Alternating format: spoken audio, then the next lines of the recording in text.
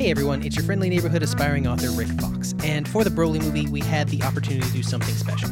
Geekdom101, a very popular Dragon Ball YouTuber, was graciously able to take the time to talk to me about the film and share his knowledge and insights on it. So, let's get started. Hey, so for all of our listeners here at Opinionated, we have a special guest. This is Geekdom101. You can find him on YouTube. He is a very, very big, very popular YouTuber in the Dragon Ball community. He's got, 250,000 subscribers at this point? 580,000. That's right. You did hit the Frieza mark, didn't you? Where have you been, dude? haven't had 250,000 in like 3 years. I might have been thinking of like Rhymestyle or Nana He's at 800,000. Like is he seriously? You're not even paying insane. attention to us, bro. Well, when your power level's as low as mine, Can you believe the lack of respect, people? Gosh. I'm a monster that way. The Last Jedi sucks, so I just want to say that anyways. We will be getting to that movie this year when the new one comes out. So That's right. You'll get to hear all my thoughts on all my very conflicted thoughts on that movie in about 9 months when that movie comes out. I think episode 9 is going to be more conflicting though from everything we've been reading. So we'll see. Man, you very much could be correct. It will be amazing to me. The most amazing thing will be if they pull the fandom back together. I agree with that completely. So, okay, first thing I actually want to know, just for my curiosity's sake, is 508,000. Yes. Right. No. So you've seen the movie Broly in multiple different languages, right? I saw it in Spanish. I got to see the Spanish dub recently. I saw the Japanese dub once, and then I saw the English dub like 7 times. I saw it. Okay. I saw the LA premiere, and then Funimation sent me a screener so I could watch it a few more times. So I watched it about 4, 5, 6 more times, and I went to the theater to see it one more time. So yeah, I've seen it like 9 times already. Yes, and I've only seen it twice myself. So yeah, I'm jealous of you. Well, I mean, at least I'm here so I can fill in any gaps you may have. But I will say this: the more I watch it, the more I like it, and the scripts for all the dubs are pretty similar. So I can. That was going to be my question. Yeah, no, they are. Like, there's a couple words here and there that are changed. Other than that, they're really, really, really. They synchronize really well. So it's not like one of those situations where like there's a line in the dub that completely changes the meaning of something. It's all pretty much the same story. There is one, which actually I've spoken to Schemmel about this too. There's a line where Gogeta. Well, are we gonna get into it or just get right into it? Oh yeah. Just go right into spoilers. For anyone that is worried about spoilers, yeah, this is going to be a completely spoiler-filled thing. Like, I intend to go into the whole story and the nuts and bolts of how it works. So yeah, Sean and I went back and forth on our interview because I swear I thought I heard Gogeta say that, he basically was like, when Gogeta speaks in the film, he talks to Frieza. He's like, Goku. He says Kakarot and Vegeta have fused together, to fight. And in the Japanese version and the Spanish version, it's supposed to be Goku and Vegeta because Gogeta is Goku and Vegeta. Gogeta. Vegito is Vegeta and Kakaroto, because in the Japanese version his name is Kakaroto. Same thing with the Spanish dub, so it makes sense. The dub English called it Kakarot, so that was a mistake that was made. It's not a huge mistake; it doesn't change anything, but it does, in a way, somewhat take away from when Goku calls himself Kakarot at the end of the film. Plus, everybody knows that Gogeta is Goku and Vegeta. So, basically, he told me it's too late to change it. It's already been sent out. It's in the movie theater. What can you do? What can you do? That is interesting, especially with him calling himself Kakarot at the end of the movie, which is something I do kind of want to talk to you about and get your thoughts on. Well, what's funny about it is I believe that Sean was saying that Sabat said, and this I don't really remember the details of it, but I think he said something to the effect of that Vegeta would never say Kakarot. The problem is that Vegeta would never say Goku. The problem is that when they made Gogeta the first time in the first Fusion Reborn movie 12, he did say it. So you know what I mean? It's just one of those things. Yeah, that is weird. Yeah, it's just a mistake. I hope it may not get fixed for the Blu-ray, but I don't think it's a big enough mistake to where it's right. Yeah, bad. I mean, the only thing that I saw that I thought was a significant mistake within the movie, as far as like continuity and that kind of thing, was like they didn't have two wishes on the Dragon Balls, right? It's supposed to be 3 wishes. It's supposed to be 3. Yep. Well, it's supposed to be 3 now. Resurrection F and this movie screwed it up. It's supposed to be 3. Okay, yeah. Gotcha. And in the Dragon Ball Super TV series, they fixed it. In Resurrection F, the arc, which was not very good, but they did change the 3 wishes in the TV version. Huh, okay, gotcha. Oh yeah, I do remember that. Yeah, you're right. Yeah, because what happened was at the end of the Buu saga, Dende, we find out that Dende upgraded the Dragon Balls to do 3 wishes, and it's almost like the line was either forgotten about or Toriyama changes. I don't even know, but it's. I mean, it is Toriyama. He does forget things a lot. Yeah, I think that makes sense about that. Yeah, I think it. Yeah, yep. Okay, so let's kind of go back to the beginning of the movie. We can kind of get towards the end, once we get there. But it'll be easier for me if we're talking about it kind of chronologically. Sure. So what I kind of want before I give you my thoughts on it. What do you think of the sort of prequel part of this story? You know what I mean? Like the parts that are set, before present time, all the stuff on Planet Vegeta. I think a lot of things were cut out from Toriyama's original script. I think so too. Right. Good. I'm glad you said that. Yeah. When you watch it, the narrative is very disjointed and unfocused. It's a lot of cutting around. We have like it's almost like he puts the focus on Frieza and King Cold, then King Vegeta, then Paragus, then Bardock, and we're kind of going back and forth with all these characters, and there's not really a set narrative. And there's also scenes that I thought were kind of unusual to be put in there. Like I think Frieza making his decision to wipe out the entire planet, I think was something that was almost rushed in a way. Also, Bardock, like he had battle damage when he actually... Yes, I was going to point that out. I don't know if there's any deleted scenes. We don't know that yet as of this recording. Right. Animated movies usually don't have that many, or any at all. But it definitely felt like he was trying to tell too many stories. The Paragus stuff I thought was solid, but the Bardock stuff was not that necessary, but they had to do it to kind of tell, like, hey, this is the journey of Kakarot, Vegeta, and Broly. So I don't know. I would have preferred for it to probably be longer, or maybe not even in the movie at all. Honestly, what frustrates me about that is that they are, with the movie as it is, they are super, super close to having this really interesting thematic, tie between the 3 of them and their parents and how they treated them growing up. Right. Because you've got King Vegeta and his immense pride in his son, but on his side, it seems to be none of it is for Vegeta's sake. And I think that you could kind of read some of that into his character further on into Dragon Ball as he develops. Right. But with Paragus, he's kind of a middle ground. You've got him, and he is. To me at least, I've had some discussions on Twitter with people who kind of disagree with me. But to me, no, I know, right? I'm normally so agreeable. But the way that I read Paragus in the movie is that he does have some level of love and affection for Broly, but it is overshadowed by a large amount of fear and a lot of desire for revenge and this way that he sees Broly as a weapon, but that I think that I get some level of genuine care in there mixed in as well. He had to, because hell, he left the planet for the boy.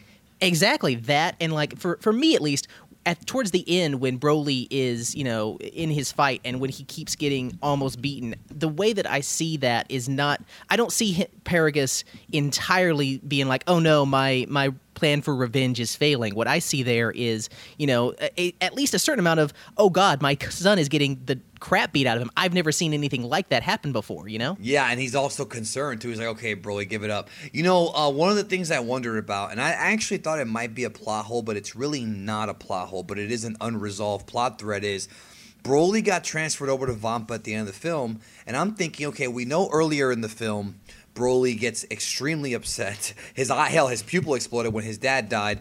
That was so sick. Oh, it was awesome, but it was sad. It was a mix. But okay, so now that he knows, because I'm assuming Sheila told him about the wish-granting balls, wouldn't he want to wish his dad back to life? I mean, if he knows he can do that, you would think that would be a motivation for the character going forward, and I also feel like they're not going to do that, even though they should do it, because it makes sense. Huh. That does make sense. Actually, I had a thought that, and this is super fan fiction-y, so but what if, because they did a lot to kind of establish Planet Vegeta and all the Saiyans in this movie. It would be super interesting if they decided to gather the Super Dragon Balls and wish back all the Saiyans, because then you could finally have some interaction between Goku and his parents, which has never happened before. And in this movie, I don't like Minus at all. I'm like a lot of fans in that, but that moment when they made it a little bit better, I think, in the movie. I do think they made it a little bit better. I still have certain issues with it, and I'll talk about that in a minute. But that moment when, Bardock puts his hand on the pod and Goku puts his little hand up to his dad's hand, like, that got me. And maybe that's because I recently had a son myself. But, man, that moment did hit me in the feels. Well, it did. It was, and the music and that's what really hit me is the music, Like, we talk about Star Wars a lot, you and I, and the music has always been a very important part of the showcase of emotion in that film. And I think Dragon Ball's the same way. And Sumitomo did great. He did absolutely great stuff.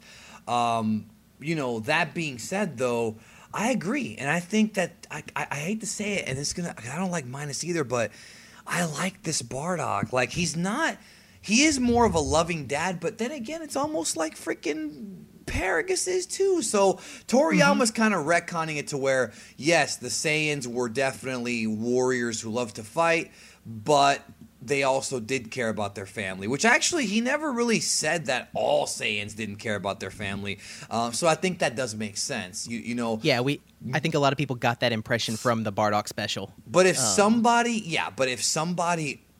if they do, because that idea that you said is one that a lot of fans have talked about, and people think Vegeta should do it, and he's not going to do it because he doesn't care. Vegeta's moved past that. But if you have another character like a Paragus, there would be a great storyline. Again, now we're talking fan fiction here. In the sequel to Broly, whether it be a film or whether it be a whatever on the TV series, TV series, they could have Broly wish Paragus back, and then Paragus, realizes that Goku and Vegeta they spared him. And then at some point, Paragus and Broly find out that Frieza is the one who wiped out Planet Vegeta, and then that could lead to them using the balls to wish Planet Vegeta back. And then you have a storyline where Goku and Vegeta don't want to deal with these Saiyans because most of them are pricks. And you could have like a rebellion happen, then you've got new enemies. There's a lot of stuff they can do. Universe 6 get involved. And then Broly and Paragus might go after Frieza for lying to them. There's a lot of ways they can go. Going forward. Tons. The really interesting way that, again, fan fiction-y as hell, but the really interesting way that I had thought of would be funny if, like, the person who wants to make the wish doesn't end up doing it. It's some other character, and, like, they don't get the wish right, so they say something like, bring back all the Saiyans who've died, and it brings back every Saiyan who's ever died. And then you can bring back, like, in Ancient Saiyans, or even, like, what's his name? Yamoshi. Everybody wants Yamoshi. That's a popular thing with fans. Remember when everyone thought that Broly was Yamoshi when the promos for this were first coming out? Right, and it's funny because I didn't think it was exactly Yamoshi, but I certainly didn't think it was Broly. Nobody. That was the joke between everyone. Like, just what if it was Broly? And everyone was like, haha, no, that's no way. And then, bam, Broly. Right. No, I agree with you completely. It was shocking as hell. Still is shocking. Yeah, definitely. What I love about it, though, is it's a lot like Frieza, because the reason that everyone was talking about how they, it would be horrible to bring back Broly is that they hadn't done anything good with his character. And then with this movie, much like when they brought Frieza back for the Tournament of Power in this movie, the things that they've chosen to do with the character have worked really, really well, and they've expanded on it and made it a lot more fun. And, like, Broly in this movie is maybe one of my favorite characters in the entire show. Like, it's there's not enough of him there to really say that for sure, but I love what they did with him. No, and the thing is, people were saying, Broly's canon and all this, and it's like, well, I don't like using that word, but it's not the same Broly. It's almost like a new character that happens to have the same name as Broly. It's not the same Broly at all to me. No, it's not. Like, because the old Broly was just a straight up psychopath. Like, he was just a monster. There was no real personality there. He was just basically the Hulk in a Dragon Ball Z movie. Actually, I think that this is the Hulk more so because. Well, yeah, he does have the Bruce Banner side to him. Well, that's what I'm saying is that when he's his normal self, he's very timid, and then when he gets stronger, he becomes the Hulk. Whereas old Broly was just straight up sadistic. I mean, he was, he was blowing Doomsday up might planets. Be a better. Yeah, I mean, there's lots of different ways. He was the devil. I mean, he said he was the devil. This Broly is without question a sympathetic character. In fact, when you look at the film, and we've talked about this in other aspects of social media and in other videos. Broly is the main character of this movie. Broly is it's like Thanos. He's the villain, but he's the main character. And also, I was going to bring that up, yep. In some ways, if you kind of think about it, Goku and Vegeta are the antagonists in a weird way. You know, it took absolutely. It's 2-on-1. You know, and Frieza, Goku, Vegeta, and Frieza are kind of like the antagonists, and it's a weird way to look really, at if you think about it. Yeah. With that relationship, with the shock collars and everything, like Broly is like the definitive good guy, and they gave him Chi-Lai, so.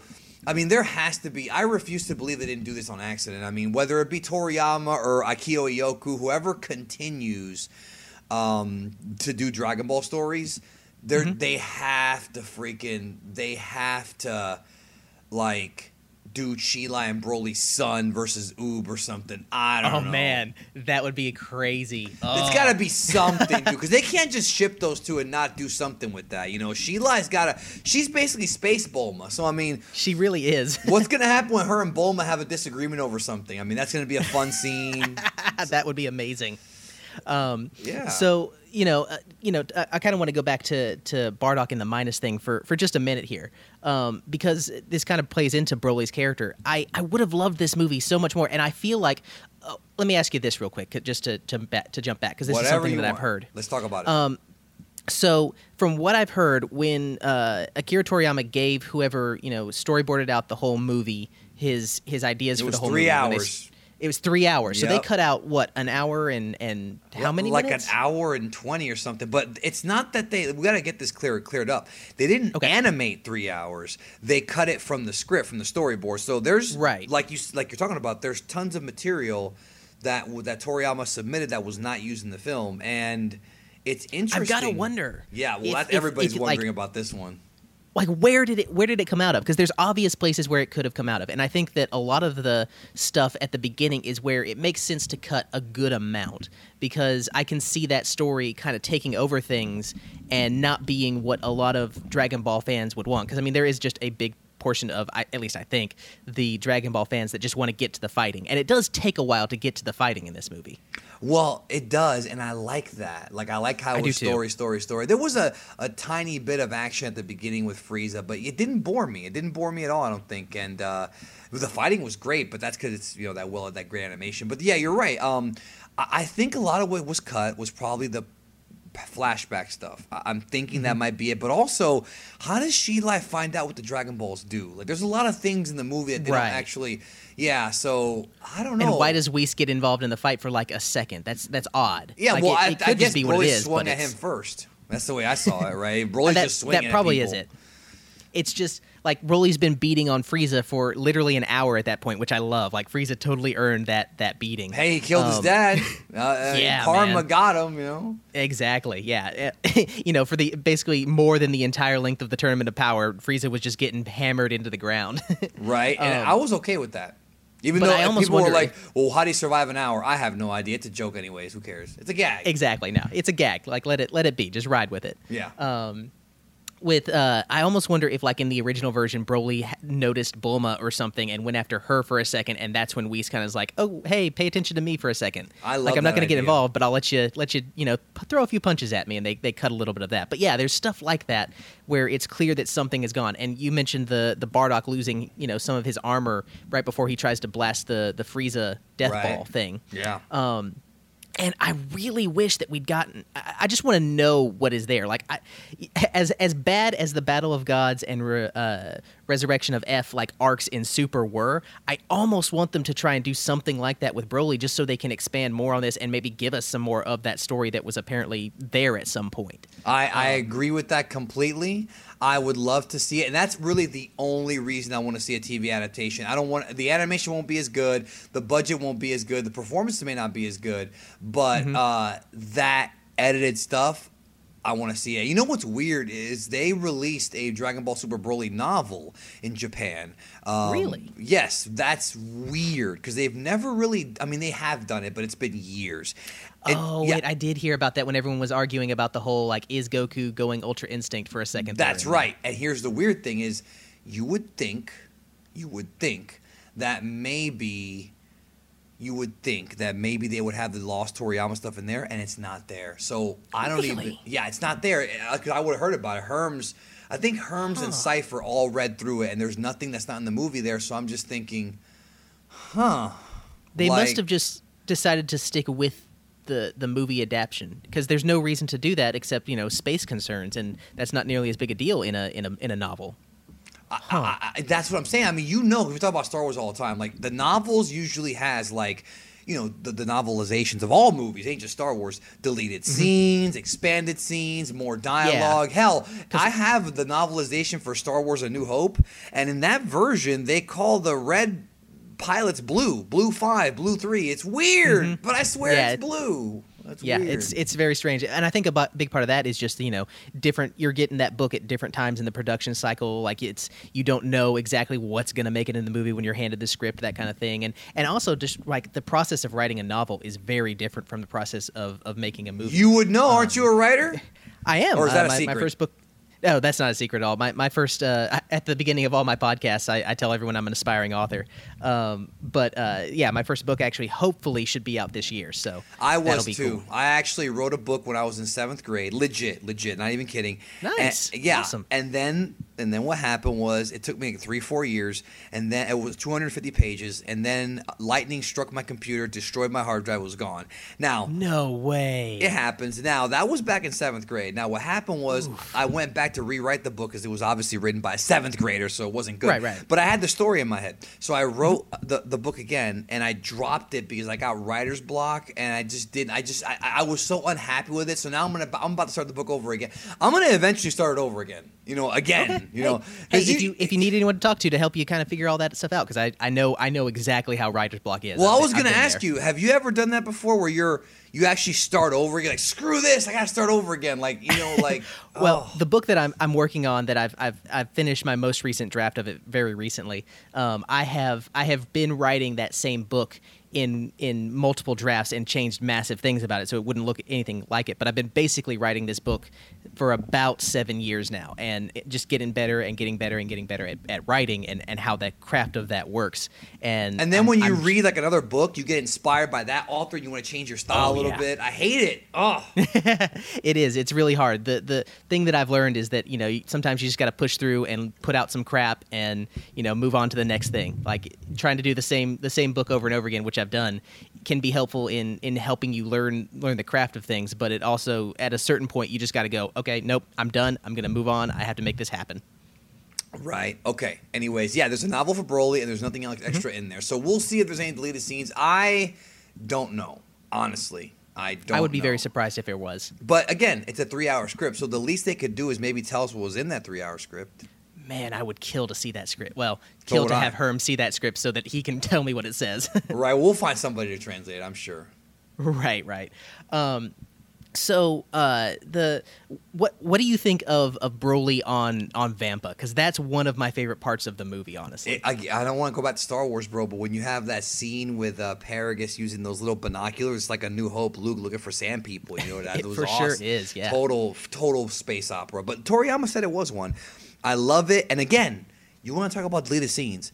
I believe, and I do believe this, that in the original script, we actually saw Broly go Uzaru. I do believe that was in the original script. Just call it a hunch, call it a guess, whatever. In the movie, they only discussed Broly going Great Ape. I think we actually see him going Great Ape in the original script, and they had to cut it for time. I think that would make sense, especially since they talk about him, using the Great Ape power in his base form thing. Yeah, maybe there were scenes of him learning that, and we never even saw it. I don't know. Right. Okay, so you'll know the answer to this because I've talked to people about this on Twitter. So there is either a fan theory or a like someone has explained this at some point. It's probably a fan theory. No, it wasn't Super Saiyan 4. What it was is, so you remember when Goku fought King Piccolo, right? And he's just gotten the actual super water that made him a lot stronger. And when he does the Kamehameha with one hand and throws himself up at Demon King Piccolo to punch him, it shows the Ozaru behind him. I love that. They've actually done that several times. I've wondered if that is the same thing or something similar to what Broly is doing in this movie. That would be a really interesting idea, and another thing to connect Broly and Goku as characters. I think I think in order for that to work, Goku would have had to have had yellow eyes. So I think it's a new thing for Broly. One thing I will tell you, and this is something that you pick up on from watching the Japanese version, especially if you watch it with the original broadcast audio. Like, there's a reason why fans really look for the original broadcast audio, because the Dragon Boxes and the Funimation releases do not have the original broadcast audio, a much cleaner version.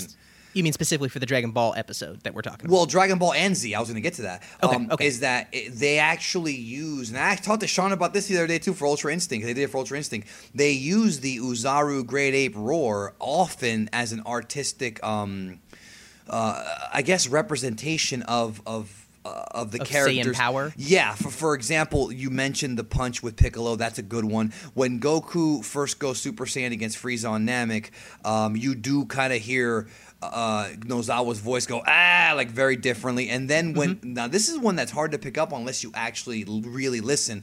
I picked up on it just a few years ago, and I've seen this scene a million times. When Gohan goes Super Saiyan 2, when he goes back and screams, you can hear in the background the Great Ape roar. Really? It's there. That's interesting. It's there. I've seen that scene maybe 10,000 times since I was in high school, which was a long time ago because I'm 34. And I never noticed it until just a few years ago. And when Goku does Ultra Instinct and that scene where he jumps off the pole or the pillar to go that big weird roar that he's got going on. That's the Ozaru roar. So they like to use that. It's not in the dub. It's not in the dub at all. They love to use that as like an artistic thing. So I think that's more that versus it being the Broly thing. I think the idea is that Broly discovered this on his own. Also, I think the idea, if they want to go power scaling, is that if Great Ape gives you a 10 times multiplier, and then Broly went Super Saiyan on top of that, 10 times 50 is 500. So he's 500 times stronger. Maybe that's their explanation for why he was able to go toe-to-toe with Gogeta Blue. I don't know, bro. That's what the scalers would say. I love, okay, so this is something I do definitely want to talk about. I love the way that they position Broly in all of the fights. We talked about how he is sort of the protagonist of the movie, but in all of the fights, he starts off the fight as the underdog. You know, when Vegeta and him go at it, Vegeta is kicking his ass, and then he kind of comes back, and then Vegeta will step it up, and he'll get used to that and start hitting on Vegeta again. And it continues to be that way pretty much up until Gogeta gets to Blue and Broly can't keep up anymore. Well, I love when Gogeta first went SSJ and Broly just punches him. Like, if you notice, he's like, now it's our turn. Boom, powers up, then boom, Broly just punches him. I did love how every fight in the movie was different. Vegeta versus Broly, then Goku versus Broly, then Broly Gogeta. They were all different kinds of fights. Vegeta was using capoeira kicks and he was using a very not so flashy style. Goku was using way more ki blast than Vegeta was. Also, they had that first person view for Broly fighting Goku, which was incredible to see. Yeah. More of that, please, Dragon Ball producers. And then Gogeta was just a complete colorful acid trip. What I really loved about the different fights is you could see that both Goku and Vegeta were fighting differently in their different forms. So like in base form, they have one sort of style. When they go Super Saiyan, they seem to get more vicious and more they're using more power in their fights. But when they go to God, they start using more fluid things. Like Goku has that moment where he takes Broly and throws him, that kind of thing. I love that. And I think that's really cool that they not only incorporated the softer look into God, but to me at least, for both of them, their fighting style also has not necessarily a softer side to it, but a more fluid. We're working more on less trying to overpower Broly and a more fluid style of fighting. Yeah, the technical way of fighting. Right, and I'll tell you this. I will tell you this. I don't know about you, but when Vegeta went God, huge reaction in the movie theater. Oh my! People were losing it. Both times I've seen it, like the entire crowd was like, "Yeah!" Even I took my nephew to it the second time, and he had never seen anything Dragon Ball related at all. That's not a good movie to start him with, bro. Because there's a lot of great animation the TV series can't keep up. You know what I'm saying? It definitely wasn't. Like I set his expectations way too high on certain parts of it. But like when I talked to him about it, he was like, "Okay, so what do you know about Dragon Ball?" And he was like, I know the main character's named Goku, and he can do a Super Saiyan." That cracked me up. Right. But how old is he? He is like 11. Okay, adorable. Yeah, he probably would love Spider-Verse. Dragon Ball. He'd probably love Spider-Verse. Oh man, I need to take him to see that too. Yes, that movie was so good. Yes, you do. But so let's see, what else did I want to talk to you about on this? I love the way they use Frieza in this movie because, like, they managed to keep a lot of his menace as a character, but also give him a ton of interesting, like, just the way that he's really funny throughout the movie. Because parts of it are just, how petty he is, like the 5 centimeter wish thing. And I like how that's connected to Bulma's wish as well, and kind of connecting those two characters. Because there's a moment where, like, you zoom in on Bulma's eyes right after she's had her told them what their wish is, and then it pops into Frieza, and then they also have that same wish. So I like that kind of thematic connection that they're doing there as well, even though it doesn't really mean that much in the grand scheme of things. I just like that transition. Right, and also I love that, and like I said, all the fights were different. Goku obviously doing that God bind, that was cool, and then the Gogeta thing was just, like we said, a big acid trip. But when it comes to Frieza, I'm surprised that you said you liked it, because I do too, but people were over here saying that he's become like a comic relief character, and I think he's just become like the recurring mastermind villain, like the Joker, more than him being a comic relief character. I mean, he did get beat up by Broly, but he wasn't gonna get no shots in on Broly, not if Gogeta was gonna be the guy to beat him. So what's interesting to me about this is that they might be moving towards fixing one of Dragon Ball's biggest narrative problems. So throughout all of Dragon Ball, you constantly have this problem of it's hard to have characters be interesting in terms of fights, because there's really only characters that are stronger than characters and characters that are weaker than characters. There's not a lot of, people that are in the same range, so you don't know who's going to fight. Usually if two characters are going to fight, like, who's going to win if Piccolo and Yamcha fight. Like, there's no questions there. Right. And so what's interesting is that with Hit, with Jiren, with Kefla, I guess. Same thing. With Golden Frieza, even kind of with Gohan, you have all these characters that are now suddenly in the same sort of fighting power range of Goku. They're not, necessarily either clearly stronger or clearly weaker than them, and even if they are, they're still kind of within that general range of his power.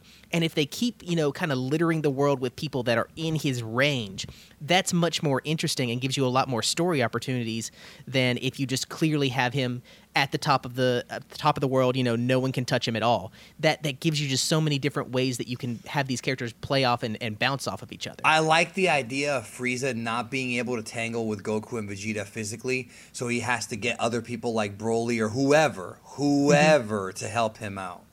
Yeah, like, it could be interesting if, he can't take Goku and Vegeta on his own, but if he gets Broly in there, all he maybe has to do is hold off, say, Vegeta for a little while until Broly, beats Goku, and then he can just let Broly finish off Vegeta. Like that kind of thing, where you can have them play funny, interesting, or even complex plots against one another. No, I agree with that, and there's so many different directions they can go with this. Again, Frieza can go back and try and manipulate Broly again. I don't know if it's gonna work this time. He could try and maybe he's gonna go back to Namek and do something. There's also fans want Cooler, and I don't know if Toriyama is actually paying attention, or if Dragon Ball Room is paying attention to that, if that's really a big deal. But there's a lot now that Broly's been rewritten. Any character. Because I could totally see a redo of Cooler. I could see a redo of Bojack. Toriyama can do anything he wants, but the rules are out the window. Oh, yeah. Like, he always throws the rules out the window. One of the things that's always fascinating to me about Dragon Ball in general is just how many different genres the story goes through. It's got comedy, it's got horror, it's got sci-fi, it's got action, it's got adventure, it's got fantasy, it's got everything. He'll just do whatever he wants, and he kind of just, runs with whatever he thinks the most interesting story will be. And I admire that about him and his storytelling style. Right, and a thing about Toriyama's storytelling style now, and I picked up on this thanks to talking to Hale Zeon about it. I think, and this is not a good thing, but it's not a terrible thing either. I think Toriyama, look at Dragon Ball Super. We've got 2 movie retellings, 2 tournaments, and an arc in the middle. I think Toriyama's writing like movie plots more than arc plots, and that's why the arcs in Super are so short. I think he's writing little movies, but he's not writing these long, expansive arcs, because when he was writing the manga originally, he was just making it up as he went along week after week after week, so it dragged. Whereas now he's kind of writing stories in one shot. And if you look at his other works, you really have to examine his other works, like Dr. Slump and, God, there's so many of them, dude.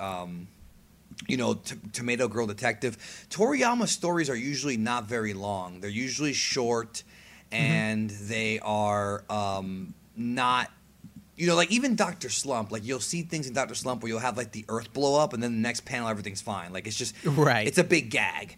So I think when it comes to stories Toriyama's writing, I don't know if he's, I don't want to say capable of, but he just doesn't write the way he used to. These long, like the Cell Saga, the Boo arcs, they're long. That's definitely true. I think it comes out of it's sort of what you're saying. Okay, so I'm a writer. Within writer circles, there's two kinds of writers, right?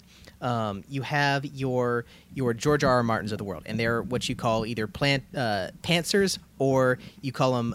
He's gonna die gardeners. before that damn Fire and Ice series is over, bro. Man, it maybe it's possible. At least we'll have the TV series to tell us what maybe happens. Is it true that the fans get pissed at him whenever he tweets that he's doing something besides writing? Like I had one of my boys tell me that he would tweet out pictures of him like on a bicycle or eating, and he'll get tweets saying, "Finish the book, finish the book." It's absolutely 100% true, and it's super shitty of the fans to treat him that way. Fans of people who write are they can be just super annoying and entitled. You know, it's fans of anything. You know, you can get. They're scared he's gonna die, and we're not gonna get the Game of Thrones ending, even though I think the producers of the show already know the ending. Oh yeah, I mean that thing is in the can, like that's gonna happen. But you know, he's also said that his version of the story would be different. And if you've read the books versus like watch the show, there's huge differences in there. But what I was saying is the way that he writes. He's what you call a gardener or a pantser, someone who writes by the seat of their pants. Yeah, I call it a discovery writer. Yeah, that's exactly it. They sit down and they kind of just whatever comes out of their head is what they write. And you know, with books, you go back and you edit it more. You know, previous. You know, what you edit all that and make it into something that is more coherent, something that flows better overall, as opposed to someone who is like me, who has to have the whole plot line kind of thought out before they start writing. Yeah, Toriyama I'm the same seems way. Much more like that. Toriyama seems much more like that discovery writer. And if you're that kind of writer and someone asks you to put out the whole arc, yeah, I think that naturally you're going to make it shorter. If you're doing something like the weekly manga thing, though, especially if you've got, what was it, Torishima that was throwing curveballs at him, like, no, I don't like these androids. You That's get some new just androids. one of the people throwing curveballs at him. Yeah, you're right. Well, but really, he was the main one. Yeah, I mean, it's become a joke. Yeah, you're right. But it's funny you mentioned that because no, I think you're absolutely right that he can't.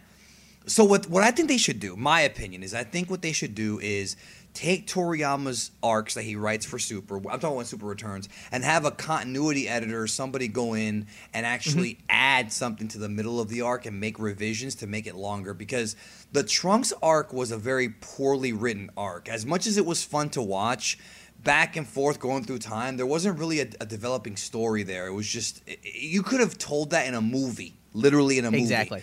Yeah, and then Tournament of Power had to get fluffed out because they had a lot of fighters, but even that was problematic to say the least. You know, that a lot of that stuff wasn't even written by Toriyama. Like, you know, Kale's character, Ribrianne having a first form. There's so much stuff Toriyama did not even write. All he did was write the elimination. Yeah. So I don't know. I just feel like if Super comes back, they really need to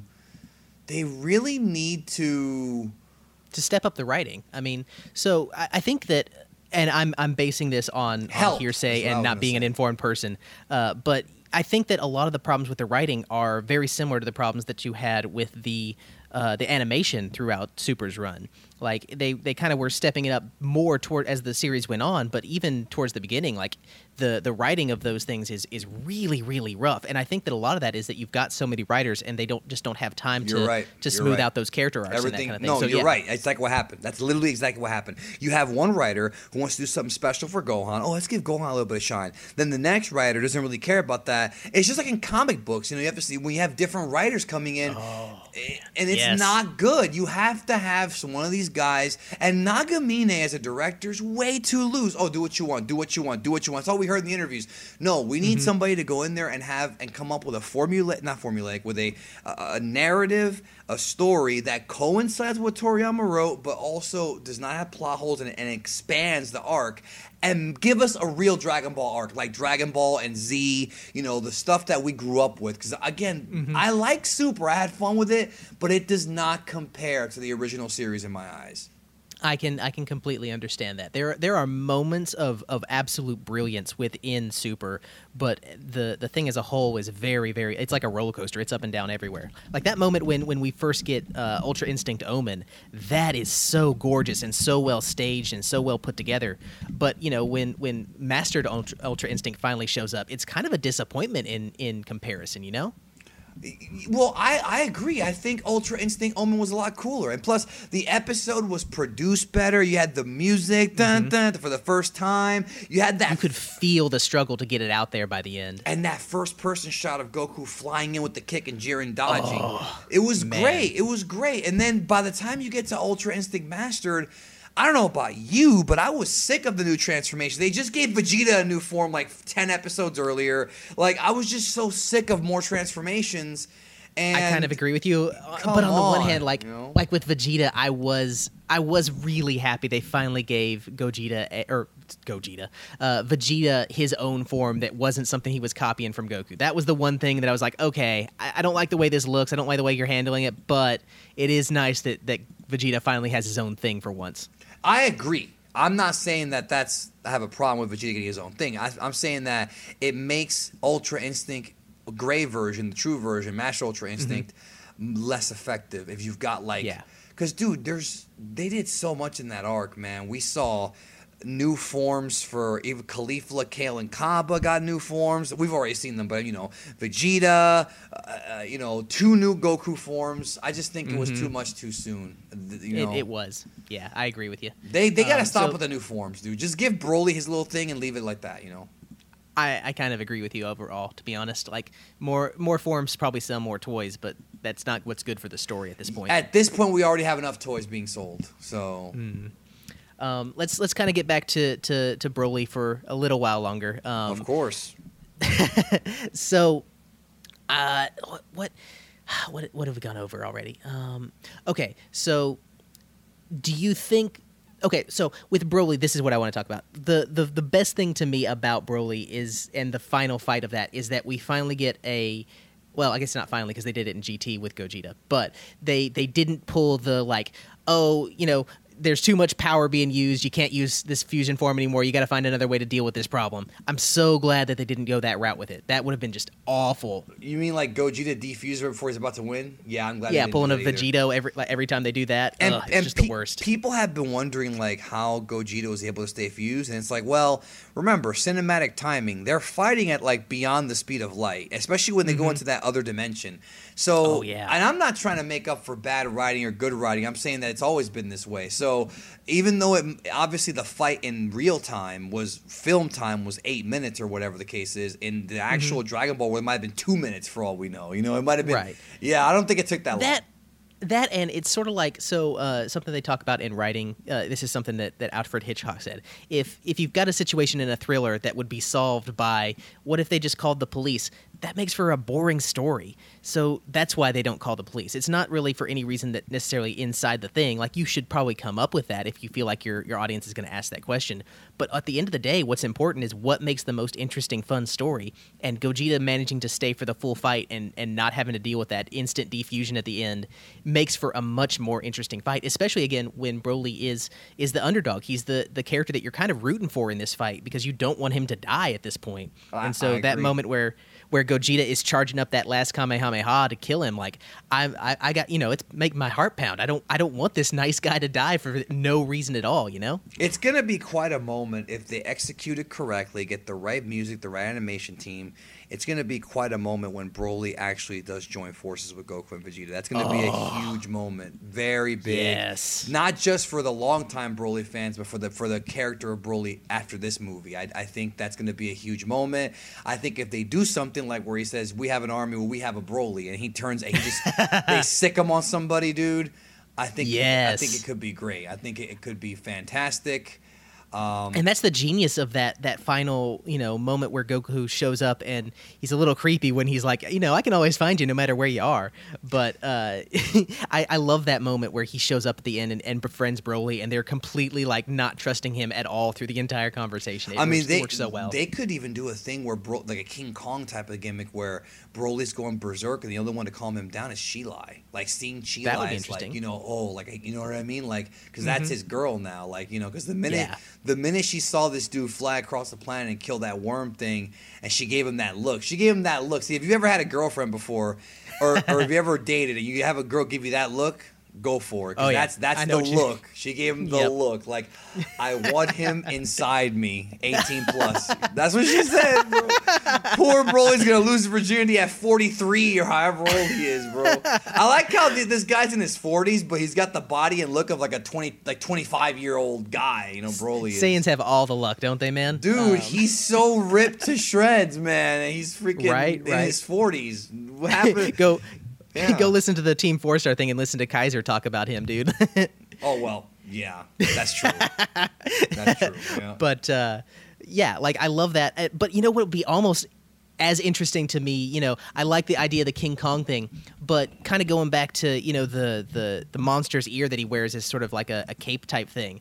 It would almost be interesting to me if they tried to do that with Goku, because they've already established the way that Goku has befriended this other monster was by sort of fighting him / training with him. You mean Broly kind of befriending the monster? You're talking about Ba, his pet.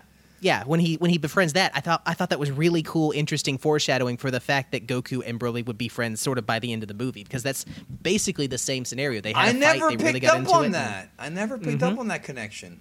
I love that.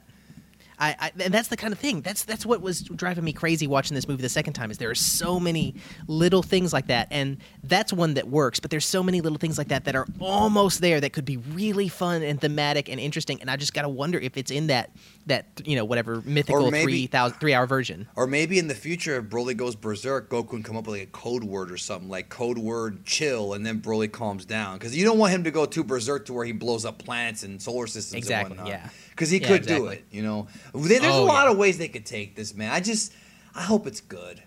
That's the exciting thing about what this movie's done. It's sort of like how Battle of Gods was. After that movie came out, everyone was so excited about all the different directions you could go. And the problem with a lot of Dragon Ball is it feels like it kind of writes itself into corners, and there's nowhere it feels like it has to go. But right now, it feels like there are so many open windows that it can just dive through at any moment. Yeah, and it's definitely not over. I mean, it's we've learned a lot of information in the past month or so.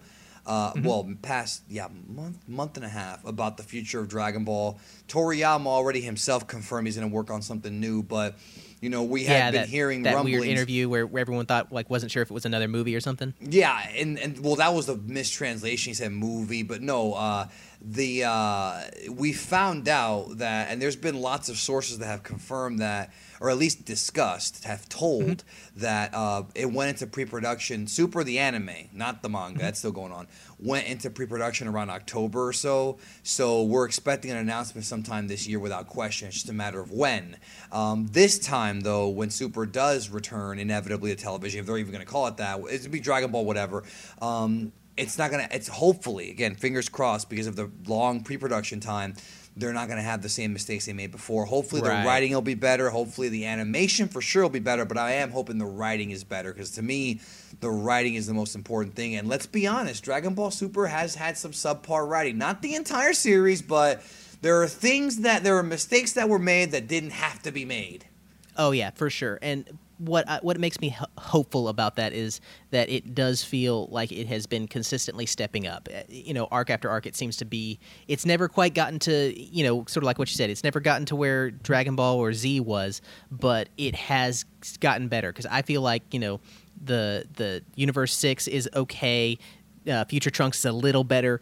The Tournament of Power is long and it has missteps, but I feel like there are just so many moments of real brilliance in that arc that are kind of get overshadowed, but they're still there. And so if they keep that trajectory of stepping up, I will be happy. If every story, honestly, is as good as Broly was, I would be ecstatic. I agree, and that's not even the best story. I mean, there are flaws in that story too, but I do agree in that I was surprised as to how many people like this movie because I didn't think it was going to get that much love. Like, there's people who have not enjoyed Super at all. There's people who downright despise Super who enjoyed this movie. Yeah. I've got some of them in my Twitter feed all the time. All the time, but they like this movie, and that's interesting to me. That's interesting. And to me, that to me is the strength of Broly as a character because again, he's the central plot of this movie. The new Broly. Let's clarify that. Oh yeah, the new Broly. Like he is such a sympathetic character. He gets you so much on his side that I think that emotion, that emotional attachment carries the film. And I think that's why so many people love it. It's Dragon Ball and people love that, and it's got great animation and people were super into that.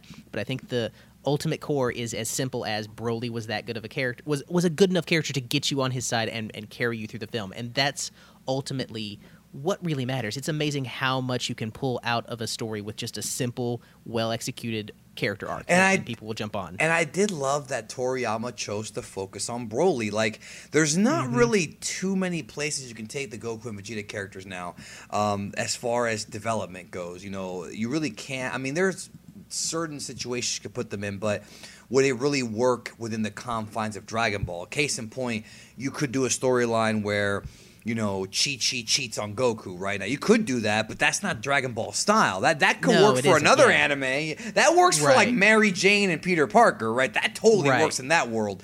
But for Dragon Ball, it just doesn't...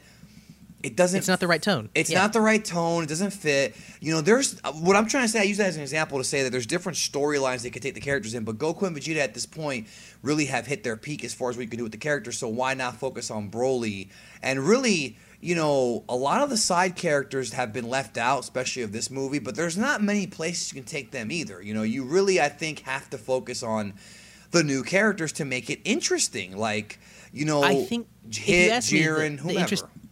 The interesting thing to me about Goku, especially, but Goku Vegeta to a certain degree as well. Goku saying he's Kakarot, I think, was a big deal also. That was definitely a big deal. But the interesting thing to me about Goku is that for most of the series, he is pretty static as a character. He doesn't have a lot of character arc throughout. He matures a little bit over the course of the story, but he doesn't have many massive changes as a character. Goku as a kid is pretty similar to Goku even now. They're you know, childish, naive, and that kind of thing. And that's a type of storytelling that doesn't get a lot of love, I think. And there's certain reasons for that, because what you do want, you know, an easy way to make a strong character is to give him a strong arc where he makes a significant big change over the course of the story. Right, but and I think that Chilai might be the catalyst for that. Definitely, that could definitely work for Broly. But I think with Goku, it's sort of what you say. You bring in new characters and give him new people to bounce off of. I think that a lot of the side characters you could... Because, I mean, Toriyama, from what I understand, has said, like, he just decided who won fights of who was best for the story. So if he wants to, he could give Piccolo God Ki or whatever and have him come in. Whatever Gohan, he wants. Yeah. Gohan get, you know, start doing Ultra Instinct or whatever, have him back in the story. You could get Yamcha in there and give him, like, the Tree of Might fruit for no reason and make him powerful again. There's all kinds of things you can do with Dragon Ball. And that's the beauty of that story, is that it is so flexible. You can always make new things. And it'll drive the power scale as crazy, but everything's going to drive the power scale as crazy. One thing I did love, I didn't even talk about this, is the fact that in this movie, Vegeta was not a J-Brone. In fact, when Vegeta fights Broly, he wins that fight, unquestionably. Broly was starting to make a comeback. He was starting to get some hits on Vegeta, but Goku stepped in and interrupted the fight after Broly comes out of the water. But Vegeta won that fight. He has a W over Broly. Goku lost his fight against Broly. I do love that they didn't warf him. Like, that's always what they do with him. Yeah, they use him to show how tough the other guy is. Yeah, and by the way, for those who don't understand what warfing is, have you explained it to them? I probably... Okay, so if you've ever seen Star Trek The Next Generation, every episode you had this guy, Worf. He was one of the Klingons. That's a warrior race in Star Trek. Big tough guy. And his job every episode was that a new alien would show up and he would just get his ass kicked to show that alien was tough. And if it was really tough, then it would go fight Data and Data would lose that fight, because Data was their super android that was super strong and all this stuff. Data was way more powerful than Worf. We're power scaling Next Generation. I guess it would be. I guess the order it would be Q at the top because you can't mess around with Q. No, he's God essentially. Essentially, right? Or the Q Continuum, whatever, Conundrum, whatever it's called. Then maybe the Borg would be second. Would you put them underneath Q, or is there somebody? I maybe think I would Guinan. I would put Data slight. Oh yeah, Guinan. I forgot about Guinan. Yeah, it would go. Q, you would put Guinan. Data above the Borg because he was able to resist in First Contact. He was able to resist being assimilated. Is that why you put him there?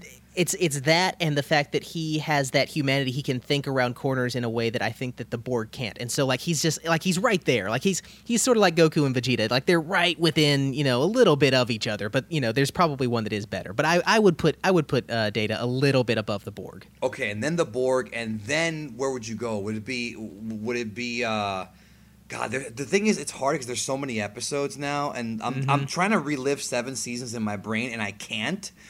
I can't do it. I'm trying here. Just don't relive that first series because it's not worth it, man. That first series was Are you talking about the old Star Trek? No. I mean Shatner? Not series. The first season of Star Trek: A New Generation is it's not good, man. The other seasons are great. I like it because Q is amazing. I love Q. Q in the first episode is pretty good, but like that whole first season had a lot of Gene Roddenberry still there and still being like super arrogant and kind of a dick about like how awesome the future human race is gonna be, and it's just it's not good for me. No, I like later Trek when they kind of let the characters be more human and let them have disagreements and that kind of thing and be less preachy, So where would you put Guinan's race at? Because she's got like a psychic powers. Is she above Data? Because she's not. I feel like she's strong. She's like mortal right now, bro. In the manga, Dragon Ball. Yeah, I feel like.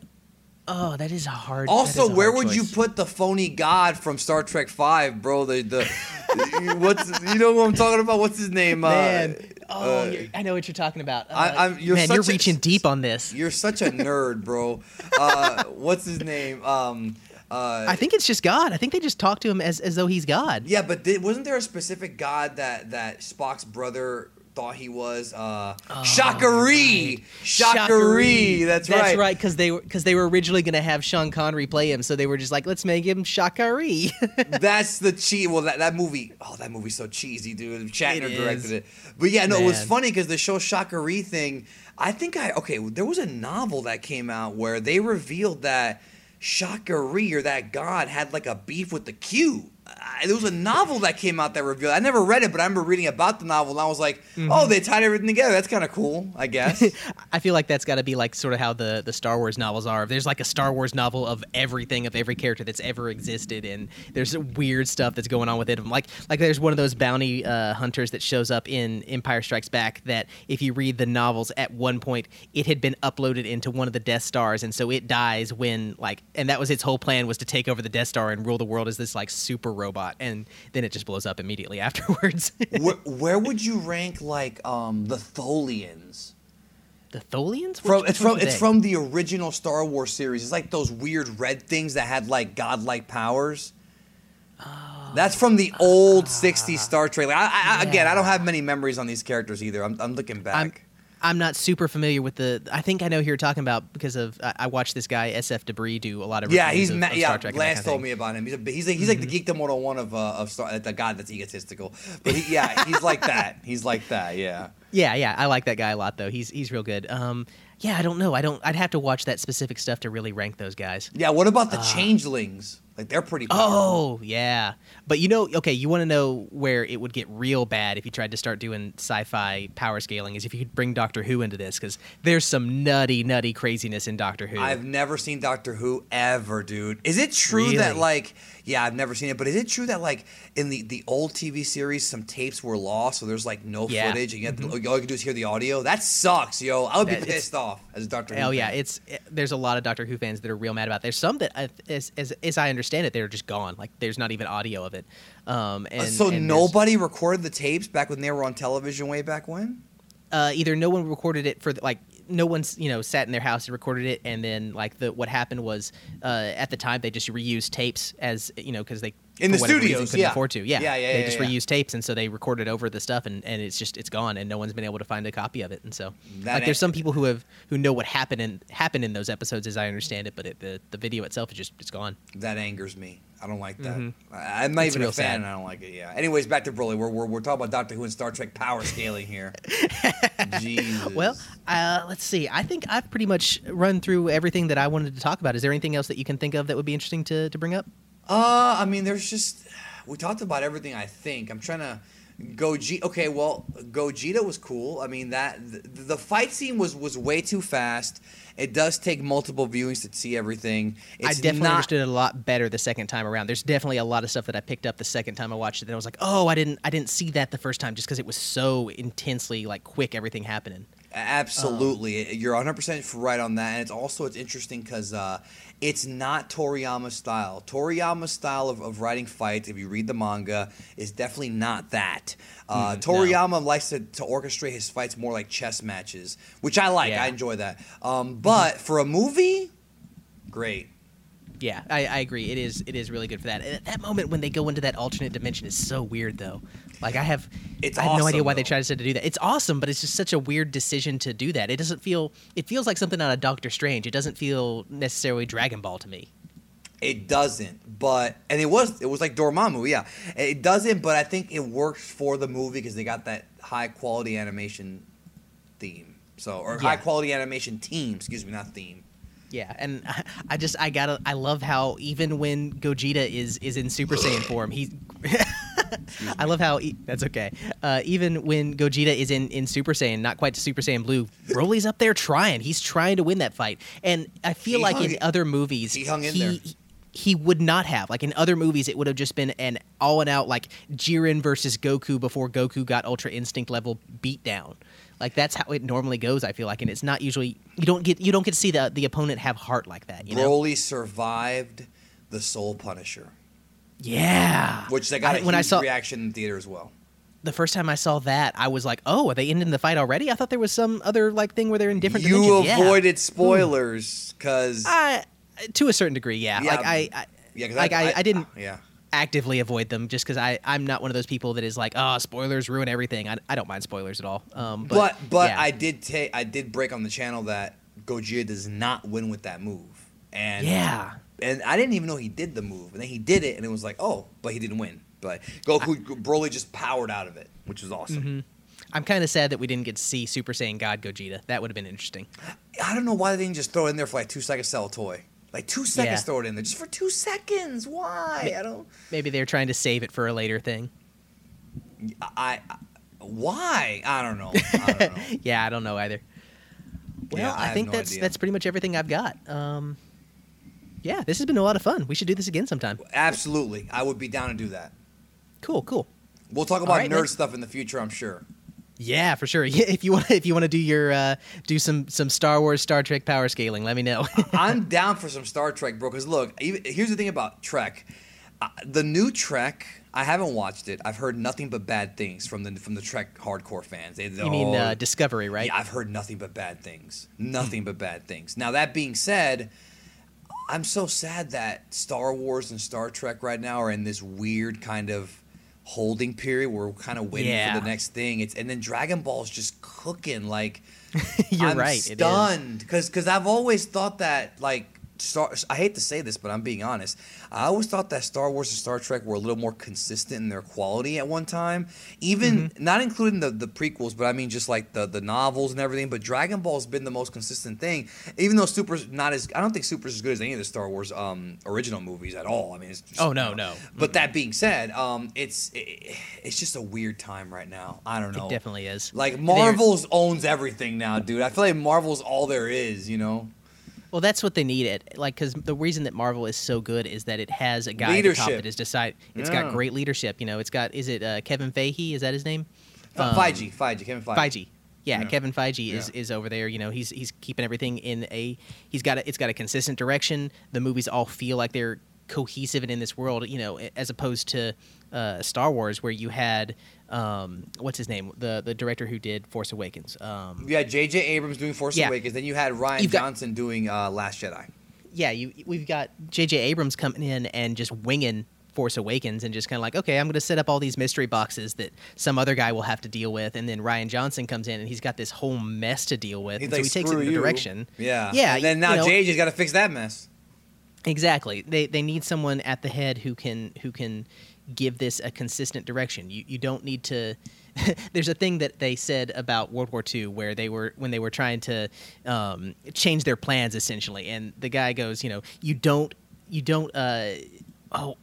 improvise the movement of 10,000 men. You don't need to improvise the story of an epic like Star Wars. Like that might have worked for George in the first thing, but it just doesn't work if you're trying to do it at this level. When you've got that many cooks, working in the kitchen, it just doesn't. You need consistency. You need a plan, and if you just try to wing it, it's gonna not go well. And what I love is that the MCU did have a plan, but Kevin Feige was smart enough to kind of change his mind and shift directions. Because remember, the original idea when the MCU was first starting was that Avengers was going to be kind of like, the big climax, and then they were going to do Avengers 2 was going to be Thanos, and then Joss Whedon said, no, I want to do Ultron, so they postponed Thanos until Avengers 3.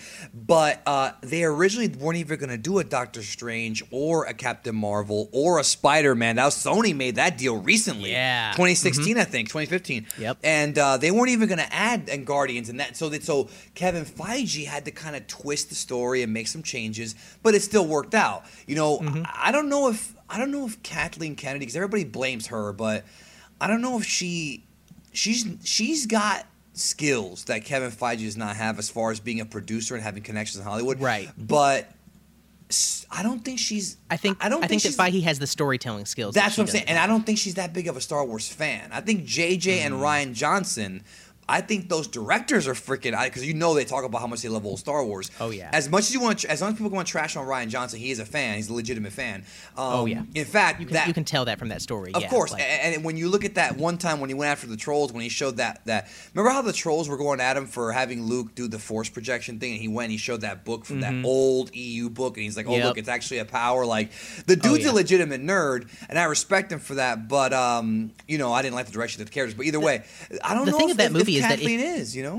Yeah, I agree. I think that The Last Jedi would have worked really, really well if it had not been a story about characters that we already loved and had these specific emotional attachments and desires for the characters.